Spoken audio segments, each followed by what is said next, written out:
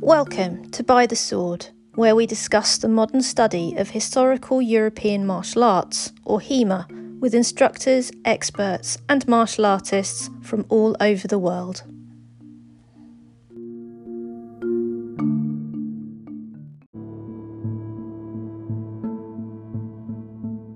Hi there, my name is Fran Quarta, and I'm the creator of this podcast. I'm also an experienced HEMA instructor of more than a decade. If you'd like to learn rapier and companion weapons or side sword from me, do get in touch. You can contact me on Instagram @swordwomen. Send me a PM, or you can send me an email if you write to bythesword@my.com.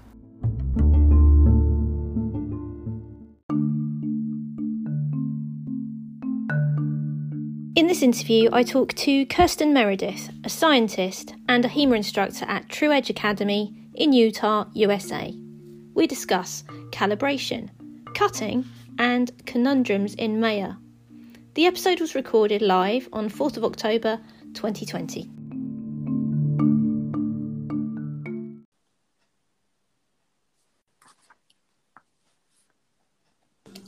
Hey! Hi. Nice to see you. So, I'll just say, I was just introducing you while I was waiting for everyone to arrive. Well, the sort of news from the United States has been typically 2020 lately, but how is life? How is life? It hasn't been too bad here, especially for Utah. Thankfully, we have one of the best healthcare systems in the nation, which is saying something. We actually have our university-based system and our local-based systems are some of the most highly rated. Mm-hmm. So we've been able to manage quite well as far as the health side is concerned, but it is 2020, and this is a somewhat conservative state. I live in the bluish-purple heart of a very red state. Mm-hmm. But for the most part, it's been going well. We haven't had too much craziness. We do have a lot of cases right now, which is unfortunate. How do you compare to the rest of the country? What's it like there? I mean, you've got the good healthcare. Is that sort of helping keep it down compared to some other states, or is it? I think it's making the leadership overconfident, personally. Just because we can handle it doesn't mean we should be handling it. So case numbers have come up. Hi, Jenna. Okay. Case numbers have come up, but it doesn't seem like our healthcare system's getting overwhelmed, so the governor's just kind of letting it play its course. For the most part, though, especially here in Salt Lake, which is probably the more dense populated area of the state, the most dense, masks are pretty endemic, so I don't see a lot of people going around unmasked, which is slightly reassuring. Though if I go 30 or 40 minutes north to visit my relatives, it's a complete crapshoot. Most stores and businesses are still requiring masks, but whether or not the public is actually paying attention to it is a whole nother business. Yeah. But they're rural; they don't necessarily have that population density to be so worried about. But it is what it is. Yeah, it's the shifting goalposts, the sort of shifting rule sets that are it's hard, that makes it all quite difficult to keep up with. I find here in the UK, I mean, just on a sort of very small level, like from the tiny lens of organising a HEMA club. Obviously, we've got to deal with how to manage groups of people, and it's like 1 week they'll say 30 people can gather and train outside, and then it's like, no, you must keep in bubbles of 6, and it's trying to work around these changing things, because if you don't comply with the rules, you get a fine, and obviously we don't want to put anyone at risk either. For So sure. it's just we went into quarantine lockdown about the same time everybody else did. So throughout March, April. March, yeah. Yeah, March, April, and we were allowed. So the statewide restriction bubble thing that they have allowed us to go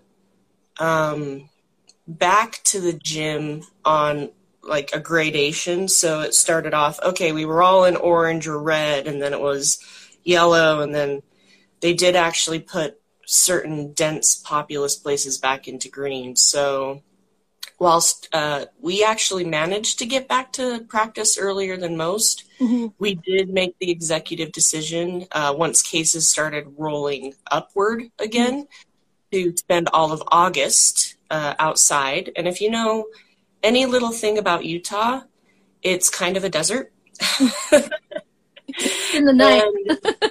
It was both really dry, because we have no humidity here, and exceptionally hot. But we managed to get through it.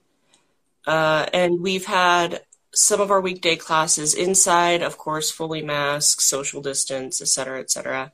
And we still have our Saturday classes outside.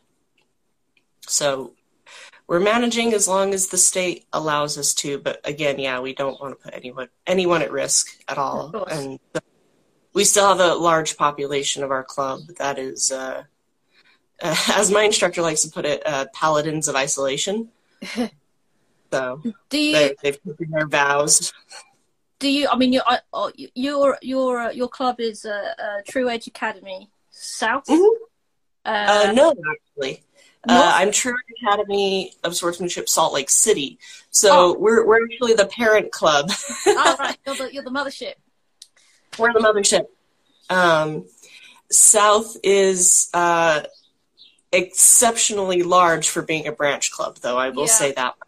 That kind of happened to me, because when I took over my school, the School of the Sword, when my instructors retired, there were like 8 people in. I moved the location to my town because I'm not going to travel 40 minutes when I can just have it on my doorstep. So I relocated it, and there was only 8 people there.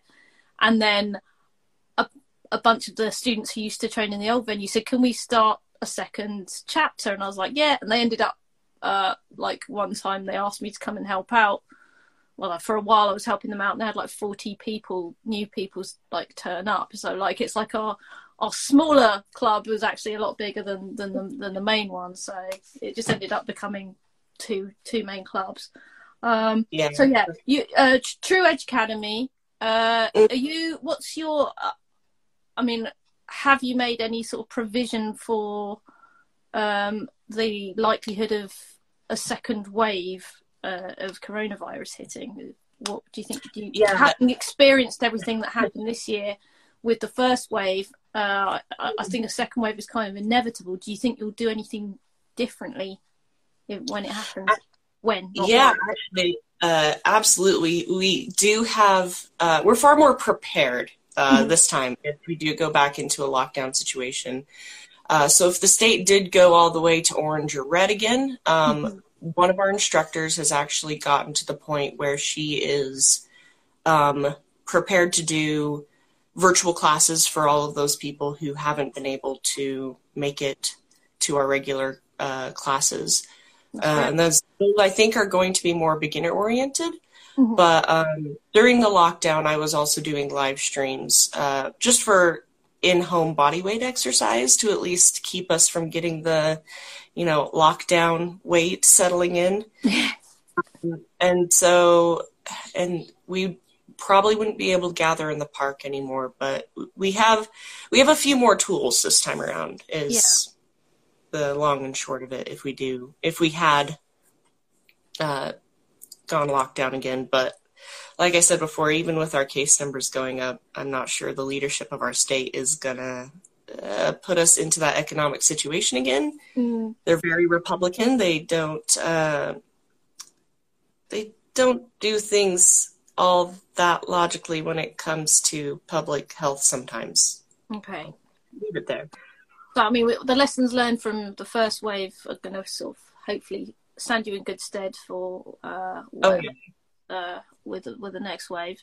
I mean, when it all kind of kicked off back in March, it was just, okay, obviously classes have just got to stop. And it kind of seemed a bit ridiculous to even think that that HEMA and silly sword fighting could be important. But of course, like I ended up starting a group called HEMA in Pajamas with some friends, and it was when we started that, and like we ended up with 2,000 people joining us in just a few short weeks, and we're like, turns out HEMA is really important during the lockdown. It's really important to people. Like, it's just a silly thing. We need to focus on, surviving and, humanity not being, eroded and just getting through. But actually it became a really important thing that people really held on. A lot of interesting theories as to that, if you're interested in hearing any of those. Theories to what? Why we feel... why we have such a strong affiliation with our HEMA habits. Oh yeah, go for it. Let's hear it. I want to know. So in my other life, I'm a budding biologist. I'm a PhD candidate in biology, and I really love the idea. This is one of my comments I'm seeing, but so I was able to dive in recently. Okay, so. Let me rewind. Yeah, go for it. Firstly, HEMA is a pretty unique habit, right? So it's a martial art that we have to do with other people, right? Mm-hmm. There's this very interesting trust cycle that happens because you have to use other people essentially for target practice. Yeah. And they have to trust you essentially with their body. And that's a huge amount of consent. Yes. You have to give another person. And that's actually super difficult for a lot of people to do. Yeah. But if you can overcome that, even locally in your own club, you have taken a huge step in your interpersonal relationships that you may not have realized, because that, like I said, it's a huge amount of consent to be like, okay, hit me with a sword, it's fine. Yeah. This is great. Just great. And I feel like even that it's really intimidating, especially for new students as well, to be like, no, I can't hit you with a sword. And we all know about force, control, and we all know about teaching people how to control the sword, and we all know about all of these things, but that level of trust is something that is almost unique to our community, because we're using weapons. Those are force amplifying units, these things, levers. They're not designed for anything other than to cause harm. It's not like if it's a farming implement, if it was a farming implement that then evolved to become a weapon, like a lot of farming implements did in medieval times, you could say, well, it can also do this. But for when it comes to swords and spears and daggers, well, actually maybe not daggers because they're utility things, but swords are there only for one thing, and that's all they want to do is hurt people. Yeah, so there's you develop these interpersonal relationships with other sword people. And personally for me, if I step in a ring with you and allow you to hit me with a sword, especially if I go to an event and have a sword fight, I am giving you that permission, I'm giving you that consent, and I'm trusting you to be a good person about it. And so you develop these really strong relationships, even if maybe you don't realize right off the bat that they're as strong as they are.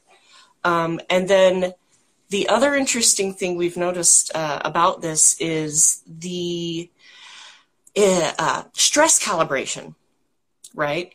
So in the modern day, we don't handle stress as humans the way we evolved to handle stress, right? Okay.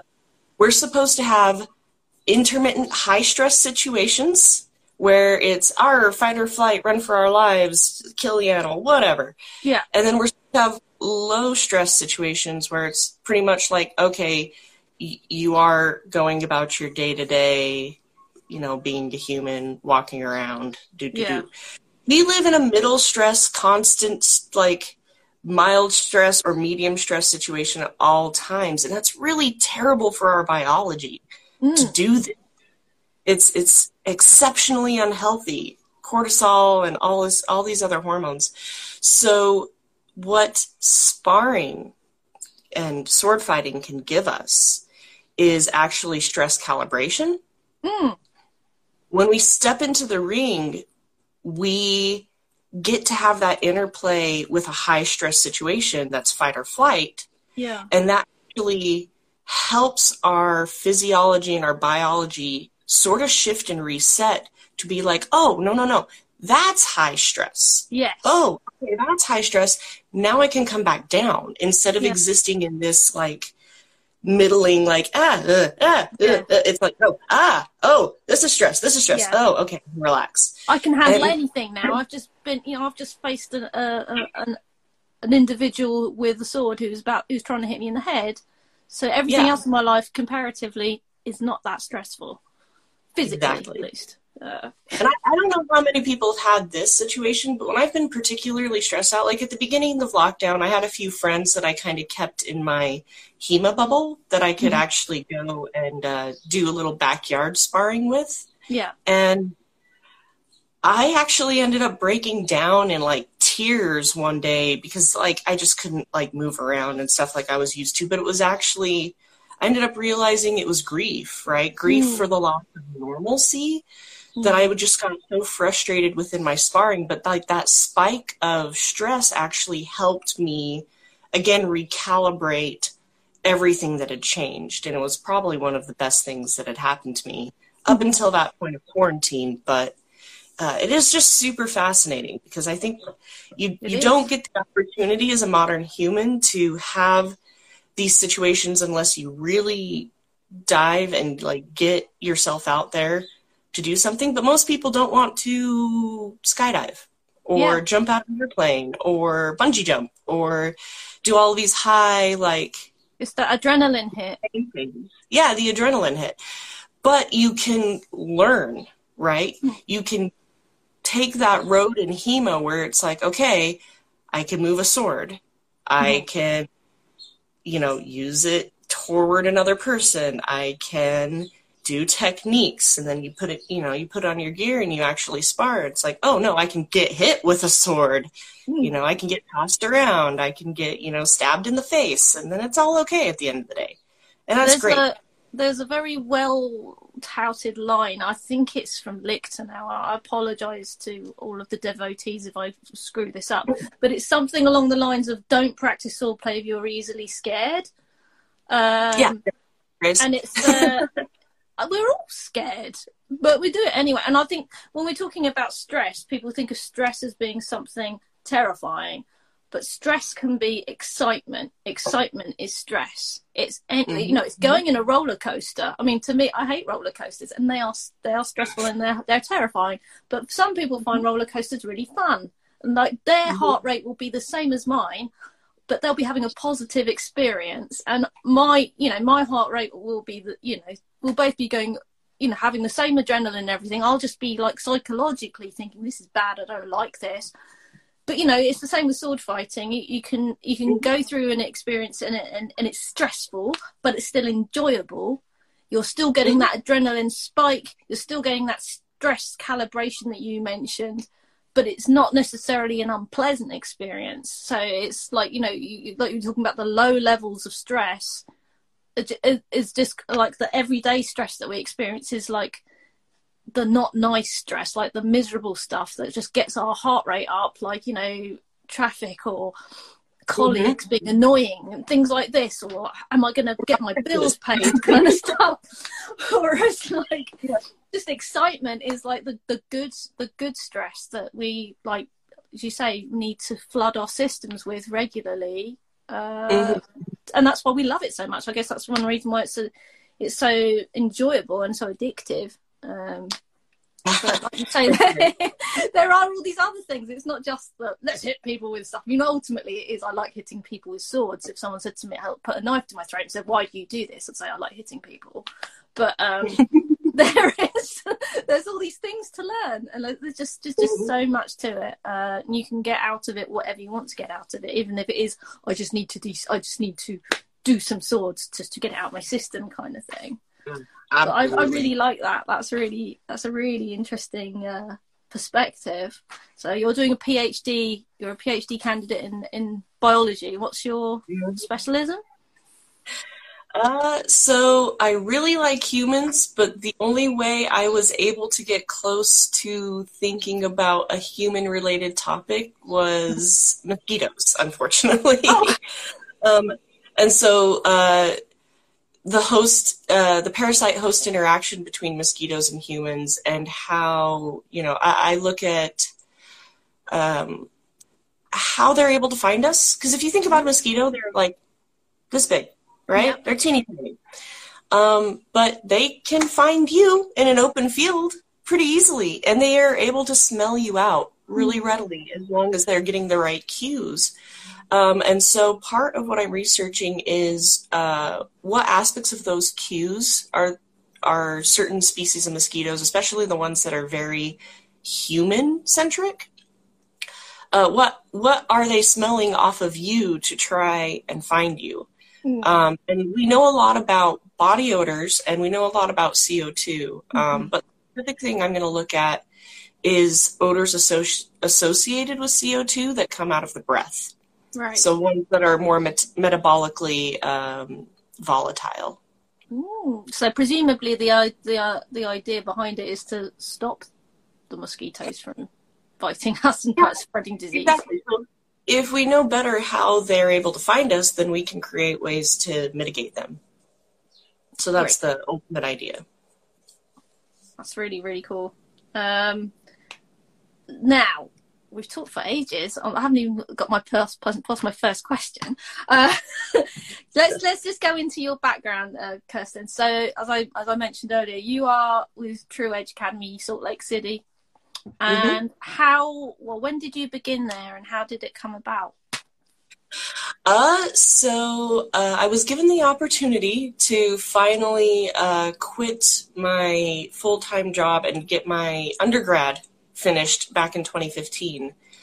And so when I finally made it back on campus to do classes on the rig, my university, which is the University of Utah, does this thing called Plaza Fest, where all of the student organizations and university organizations and clubs and everything set up a table and be like, they just hark their wares, right? It's like, come join us, come play with us, da da da da da. Here, have free stuff. And so I was walking around because I'd taken like Aikido, I had taken Tai Chi, and I'd taken, I did one mixed martial arts class before I realized it was actually like MMA, UFC stuff. That was fun. And I was just wandering around, kind of looking at tables. I've done it in so many years past. And then I stopped at this table, and I'm just like, there's a sign on it that says, "Want to play with the swords, come to class." And there are two synthetics on the table crossed over each other. And my instructor, Kristen, so there you go, Kristen. Yeah. My instructor, Kristen's sitting there reading The Art of Combat, just kind of minding to herself, like waiting to get people at the table feel that we all know so well. And I'm just like, what is this? And can I do it the rest of my life? Like, just really. And then, I didn't have anything else to do that day. I was out of my classes, so I just kind of hung out and got to know Kristen better. We're the same kind of like, we ride the same brainwaves a lot, so we find the same things amusing. We both have kind of some of the same nerdy background, and it was just fantastic. And then like later on in the day, more the students showed up who had actually practiced, and like they started handing me a sword and let me swing it around and try to teach me, the basics. And then I've been like 2 days a week ever since 2015. it just became the thing I did. I was looking for a hobby, and HEMA found me. So Wow. From then on, I was practicing, and about the 3-year mark, I started. Well, I always loved being the guinea pig, the person to kind of help demo the technique or whatever. Just, I don't know, for some reason I just liked being involved, and eventually, like, my instructors, kind of had to cycle out. They had families, they had young children. Yes. And they started, their ability to provide, 1 or 2 classes a week started getting a little dicey. So I stepped up into instructor capacity pretty readily. I already kind of do a lot of secretarial work for the club, all of the backdoor administration kind of things, but we're getting ever so much larger. So I keep finding ways to either make my job easier or pass along tasks to the next generation, because we have to, make sure we have lineage, right? We have one of the older clubs in the HEMA Alliance. It's interesting because if you look at the HEMA Alliance documents, it's all out of Utah, because True Edge way back in the day founded. When was it founded? The HEMA Alliance. 2009. Okay. Actually, I think, or something like that. It was on my birthday even. It was hilarious. I looked at the documents. I'm like, oh, okay, cool. So yeah, the people who used to run my club, which were like Jake Norwood and Michael Chittister and a few other large names in HEMA, actually founded the HEMA Alliance out of Utah. So so we've been around for quite some time, in one form or another. And God, I'm learning all kinds of things today. Yeah, and so we had to make sure that it's been a big part of our lineage to always be teaching kind of the next generation of people who are going to take over, right? We don't, I can't remember who, I think it was Keith Farrell, who might have said this explicitly, but we don't teach students, we teach teachers. We teach teachers, that's right, yeah. We teach teachers. You've got, I think that kind of sense of responsibility, it's kind of like the way of making responsibility manageable, I think, because an awful lot of people that I talk to, not just the women and the folks that I've spoken to on these interviews, but a lot of people who find themselves in that position of being an instructor had ended up there. Nobody planned to it. They just ended up there. That's just the way things went. And like, my instructor left. My instructor had a baby. There was no one else. I was the most qualified person there, although I didn't feel it. So I had to teach. What else could I do? It's either I do this or the club dies, kind of thing, or it just starts to fall apart. So it's kind of like a sense of responsibility. And Absolutely. It's like, it can be very intimidating. It can be very, it's a lot to shoulder, I think, for people sometimes. It really can be if you don't have, like, good structure to kind of rely on. Like, I felt like I was pretty ready to kind of step in the role just because I like coordinating things. That's fucking short of it. Like, I was always helping my instructor, and I was, I'd spent my time kind of moving up in our kind of like progression, our ranking system, studying the longsword.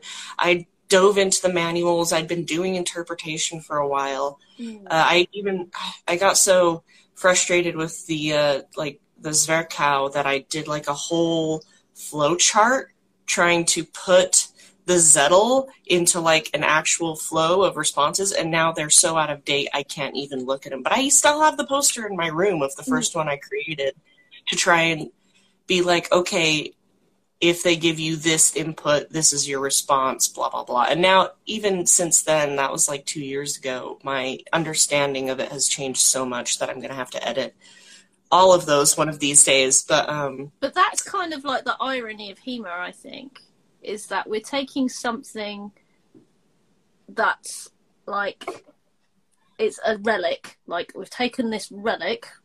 Okay, so it's a book. It's someone's ideas. We've taken these ideas, which are, you know, they're set in stone in effect from their perspective, and it's our task to unscramble this and turn it from their thoughts into physical actions.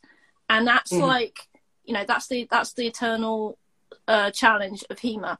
But whereas you know, all the theory of HEMA are like the manuals, the sources are just like a monolith. They are just unchanged. They're not going to change because they're just frozen in time. Everything that we do at this end in the present time is continuously evolving. It's continuously changing, and it's malleable.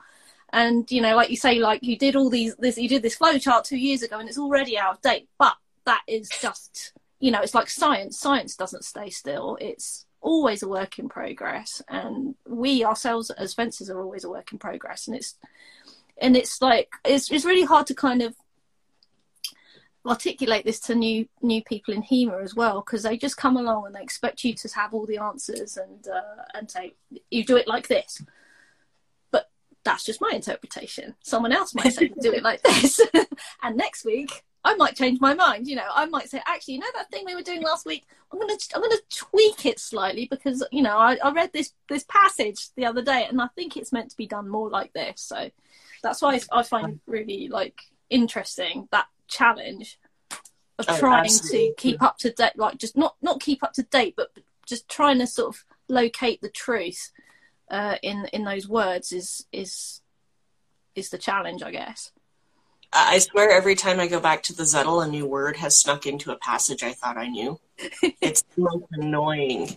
And I've told some of my students, the moment you find an interpretation or a passage that you just hate because it's frustrating and you are having a hard time interpreting it, that's a huge step in your own like HEMA career, to be like, no, I utterly hate this. I need to solve this problem.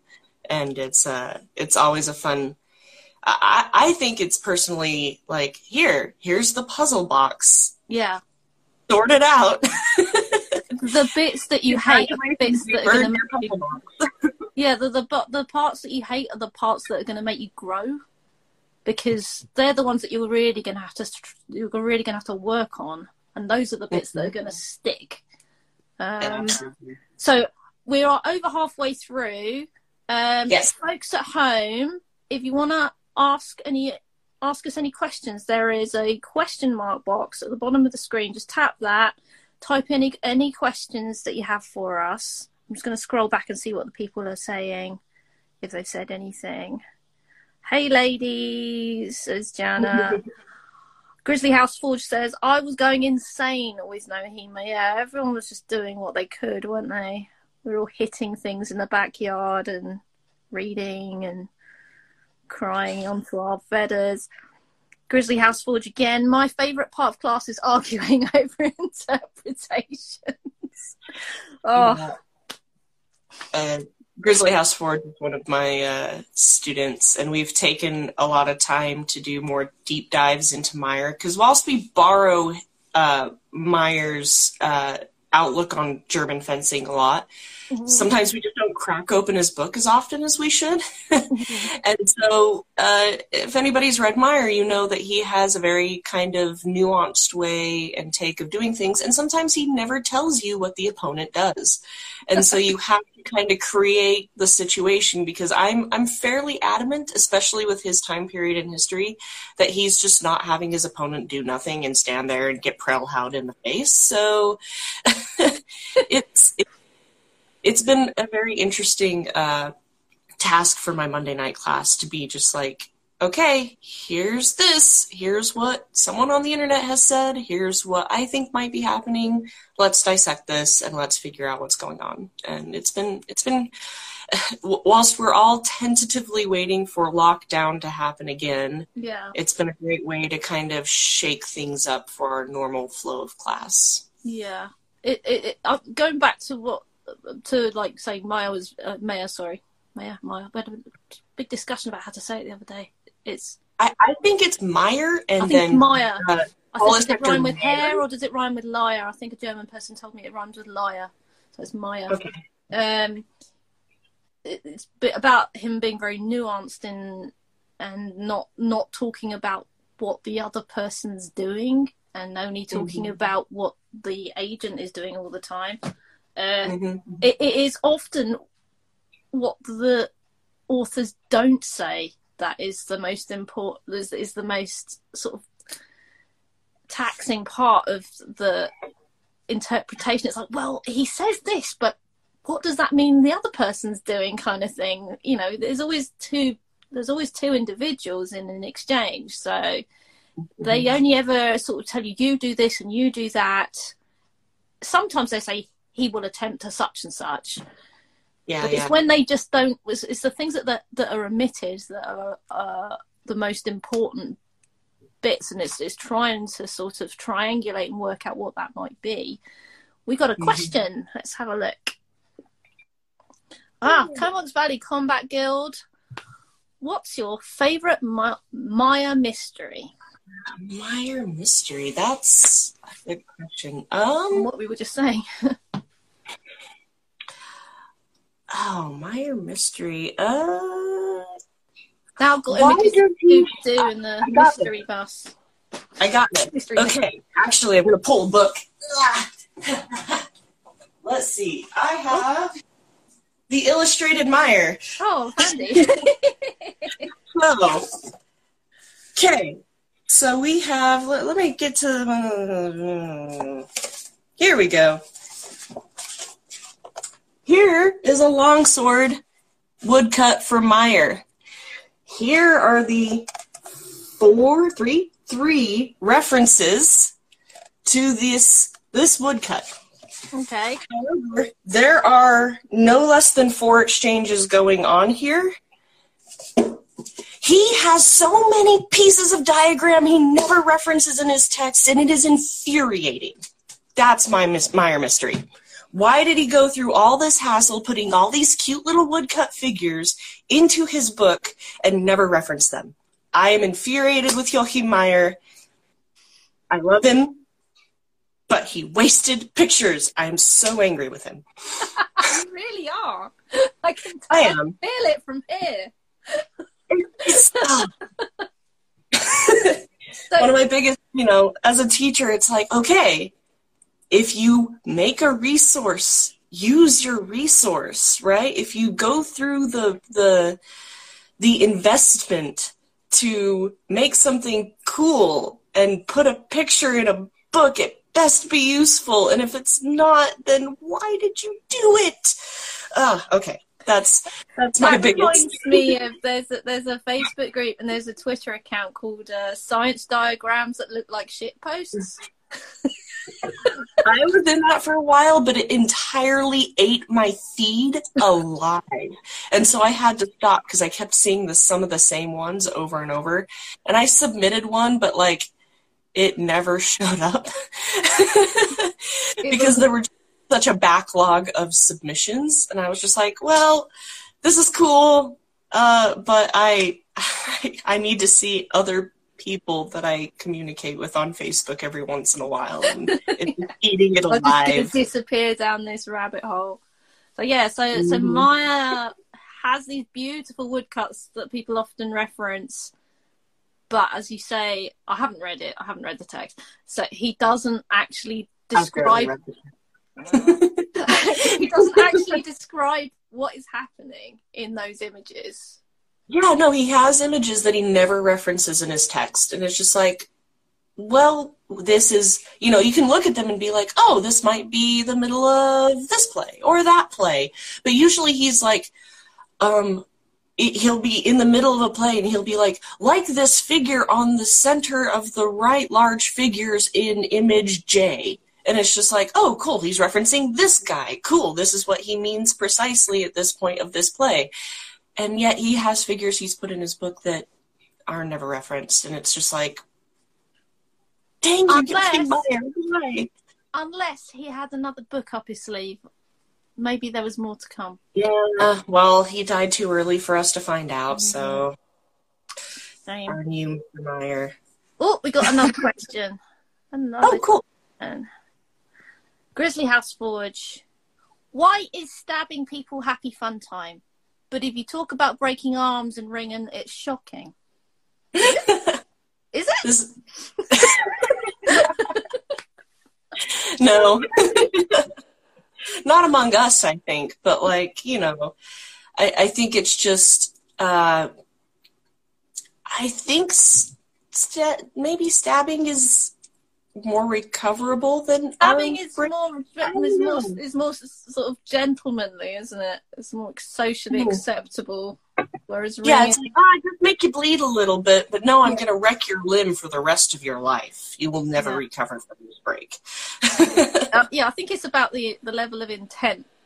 Obviously, a stabbing is like a thing, but I think, you know, if we're going to be serious about it, you put it into context. A duel can be just to first blood, even like a Maya era Blossvexen tournament with blunts where you're doing Prellhouse and stuff. That's you know, it can just be a slap to the side of the head, I point to me kind of thing, compared to actually, like, you know, twisting someone's arm off at the elbow is a whole nother level of unfriendliness. I can't remember who it is. I think it's Guyani talks about 4 contexts of fencing, and you've got he doesn't specifically reference fencing versus grappling, but I mean grappling kind of comes into it often depending on the context, of course. So you got fencing in the classroom, in the salle, like in those woodcuts, so that's just for fun and for the pleasure of learning. You got fencing in competition, you got fencing in the duel, and that in itself, in that category, can vary from first blood to last blood. So it could be, like you say, just like a nasty gouge in someone's arm to sort of make them remember you, or cutting their head off. And then you've got self-defense. So that's if you weren't expecting to be attacked, and then you've got to fight someone. So it's all, as Matt Easton says, context. Oh, for sure. We all love context. So I didn't actually ask you what your specialism is. You obviously at True Edge study Maya. Are there any others? Is it just German longsword and things you study there, or are there any other things you do? I can see a halberd behind you, or is it a poleaxe? Halberd. So primarily we do KDF. We have the Victor compilation of Ringek, Danzig, and not Lev, but the third one, MS3227A. So we have that compilation. That's a PDF you can find online for free. We study that a lot. We also study Joachim Meyer as a supplementary text. So, you know, I get new students and I teach them the 4 main guards. And then it's like, oh, and here's like 13 more. But we also have a sister club that isn't German in our state. We have the UCSA that does Italian swordsmanship. And there's a lot of cross-training between the 2 clubs as well. That's nice. So we do get our smattering of like Fiore and later period Italian people whose names are not coming to mind at the moment. All of the Bolognese, like Vardi and stuff. Yeah, Vardi. There we go. And then, you know, if we pick up sword and bucklers, we're looking at, you know, 133. If we, and we have had a few people go into some of the later stuff there. You know, obviously we play around with messers a bit. So did you get a new messer recently? No, this one's not new. This one's actually seen a lot of wear and tear. And someone I saw recently got some really nice messer trainers. They were really nice looking. I can't remember who it was. But suddenly I was like, I never wanted to train Messer before until I saw those. Now I'm thinking, No, mine's just a Victor Verbekoot's Messer from VB Swords. Vitamin D. I can get through. Yeah, I can get it through Purple Heart Armory in the U.S., and it's a very nice Messer trainer. Some people I don't think like it just because it is a little bit maybe on the light side for Messer trainers, but I found it to be just fantastic because I don't feel bad hitting people with it. Yeah. It was actually really, for its short length, has really good flex. So, like, what's not to love? One break recently, though, but it saw several years of hard use, so that was kind of expected. But it broke right at the tang, or right, not at the tang, but right here at the cross, actually. Oh, so it fell apart in multiple pieces. But yeah, so and I have LeCoucner on my shelf for more Messer. I have not read him yet. Yeah. My HEMA bookshelf is this one here, and it's gotten far weightier in lockdown, and I've not kept up with my HEMA reading as much as I pretend I have. I had a pile of books. They're still there, and I sort of started several of them and started trying. I had them literally all open at the same time, and I was kind of cross-referencing things, and it's like, this is a long work. It's going to take me Red Tree Theory, all of the books together. Yeah. Yeah. We basically, it's like, hey, you got a text for this? Let's study it. The only thing we don't really dive in a ton with is rapier, because none of us have a super vested interest in it. There are a few people who do rapier, but we do have a pretty good SCA community, and a lot of our rapierists end up floating over there for one reason or another. We do have a couple people who cross-train, but just, not a lot of rapier, but a lot of almost everything else. This is something I found with the USA HEMA scene, is that because you've got a lot of SCA over there, the clubs that are kind of, especially German longsword based, which is like most clubs basically, they tend not to go into the rapier so much, because it's like, well, the SCA have already got a corner on that, have already cornered that. We don't really need to sort of, reinvent the wheel kind of thing. They've got that. I'm just saying that's my understanding of why that's happened, but it just kind of means that you don't meet that many American folks, North American folks that do rapier unless they do SCA as well as HEMA, because a lot of people the Venn diagram for that is pretty overlapped. I do know there are a lot of clubs, maybe even back east, who do it, but I'm in the middle of nowhere. I have to go, so we have the UCSA who practices locally, we have our branch club, which is about 30 minutes away, and then it's 6 hours or about 500 miles to the next big active HEMA community. So you're either going to Las Vegas or all the way down to Phoenix or Denver. And so we're like an oasis of HEMA in a Utah salty mountainous desert. And so, I guess all of our rapierists are hiding in the SEA. That's just going to have to go with, because they don't come and hang out with us that often. Shame. Yeah. Let's talk about, we've got about just under 15 minutes left. Cutting. I've been watching your club's videos and various people from your club. You've been doing a lot of cutting lately. How important is cutting to an individual's training, in your opinion? Oh, that's a good question. So we do that over here, to be honest. It's a very I personally think so. The west coast of the U.S., as far as, the Rocky Mountains draw a pretty solid line of division, but also a little bit further east, depending on who's floated that direction. But we use cutting as a very informative calibration and learning tool. Mm-hmm. We just had a large socially distanced event with RJ McKeon out of South Coast Swords. He came up and did a huge cutting workshop with a lot good section, I'd probably say a third of our HEMA community that could make it. Sorry, Kirsten, you're freezing. Like being at a event. Ooh, we're getting a little bit of lag. You still there? Yeah, I'm here. Oh, okay, cool. Sorry, I'm getting a little bit laggy. Yeah.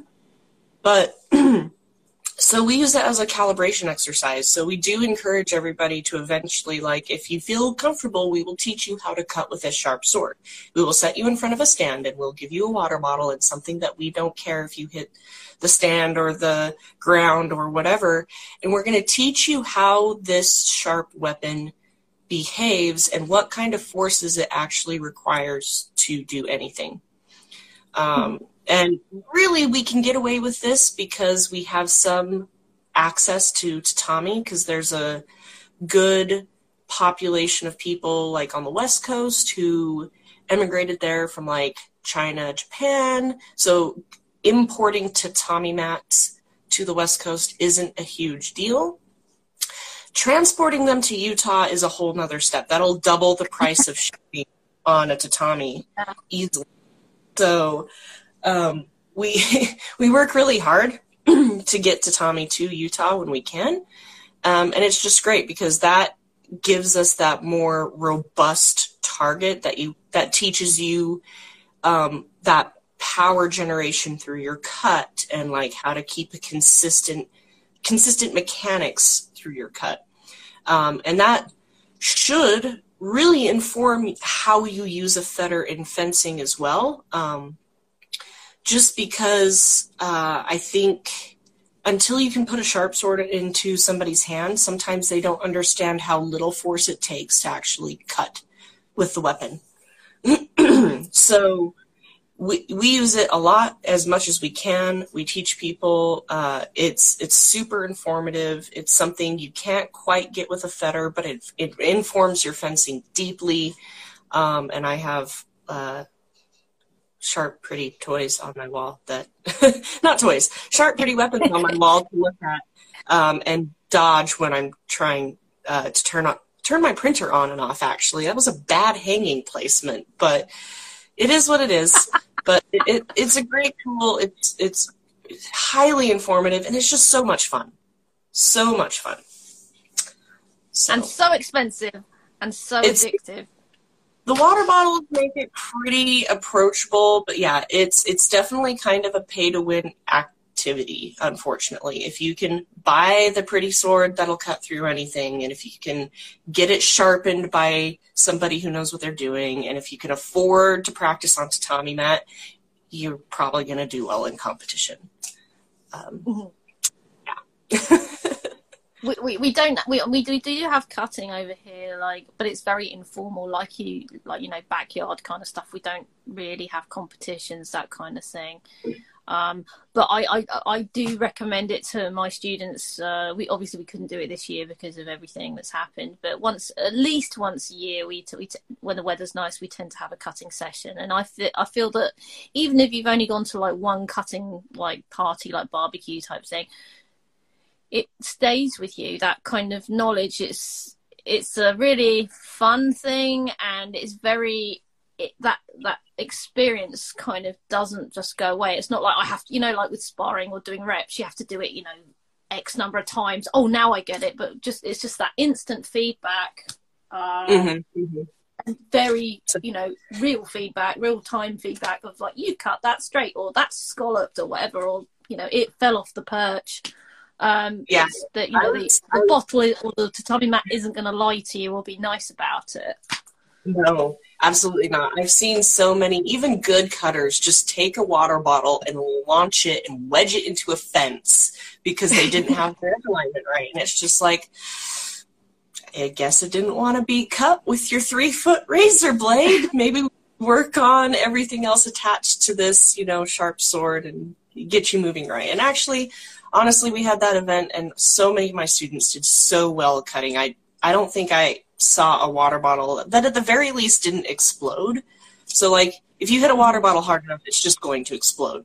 But if you do it right, it's just be cut. And that's like, oh, cool. Yeah. But I didn't actually see many water bottles just go rocketing off, which was actually a pretty awesome thing. Because I've seen plenty of those from fantastic cutters, and it's hilarious every single time.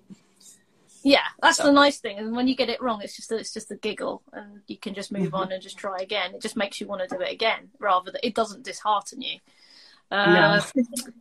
Grizzly House Forge, I feel like I learned more about swords cutting for the first time than I did in like the first 6 months of HEMA practice. I can get on board with that. We've got less than 10 minutes left. Instagram will give us a 2-minute warning when it's nearly time up, but I'll just warn you now, Kirsten, that sometimes it cuts off a bit early. So if it suddenly just drops, then I do apologise for that in advance. So now back to sort of you personally, Kirsten. You had some health issues. I don't know when it was. Was it within the last year or so? It was about 3 months ago. Was it 3 months ago? I didn't realise it was that 3 months ago. Yeah. So tell us about what happened to you. Yeah. So I had a vertebral artery dissection in my neck on the right-hand side.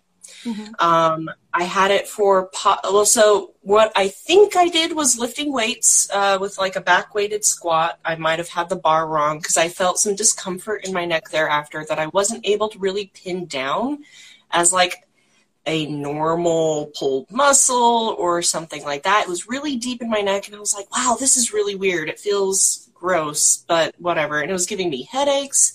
I didn't understand what was happening. But then about 5 days later, after 2 practices, a little bit more weightlifting, and like a session of body weight exercise, I had a stroke. And so it threw a clot into my cerebellum in the back of my head. And it sucked. It was the day after my birthday. I did not get to bear pit my birthday. I was very, very sad about that. But the interesting thing about it is because it ended up in my cerebellum, I was very lucid the entire time. It didn't follow a lot of the normal parameters of a stroke. So like I had a little bit of numbness in my face, but not much.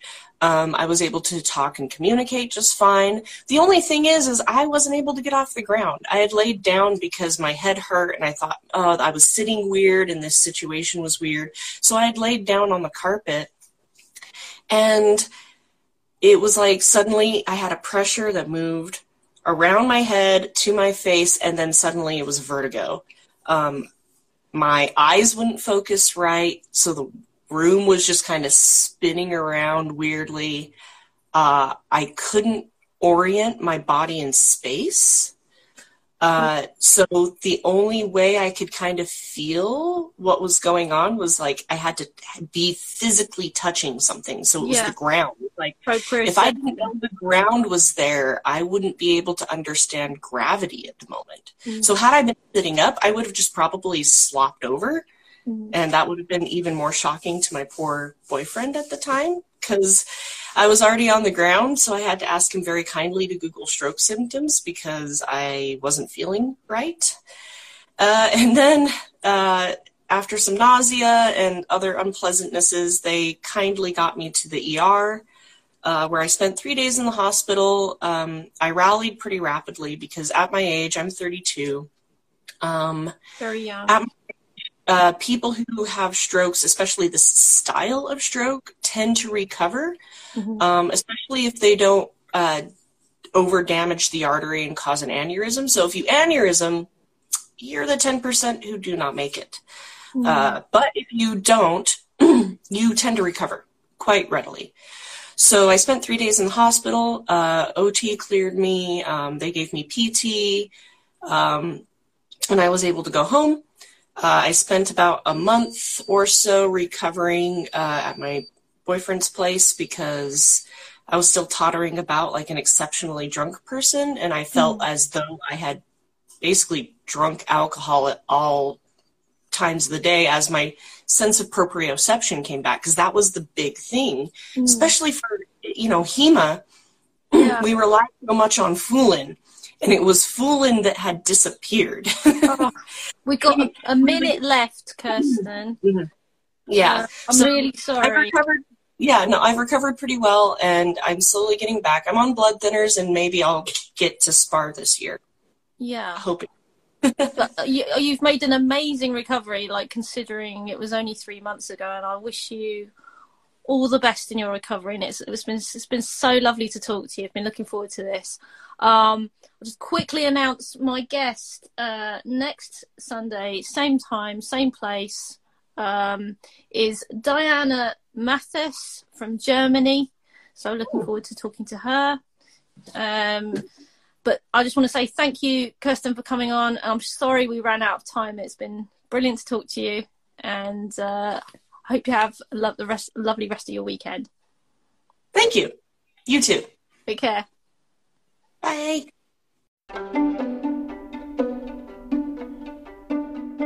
We hope you enjoyed this podcast.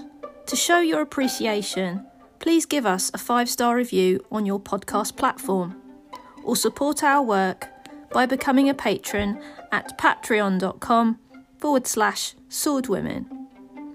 Go to @swordwomen on Instagram to see upcoming interviews, or visit bythesword.net to learn about our events, or visit our Facebook page, By the Sword.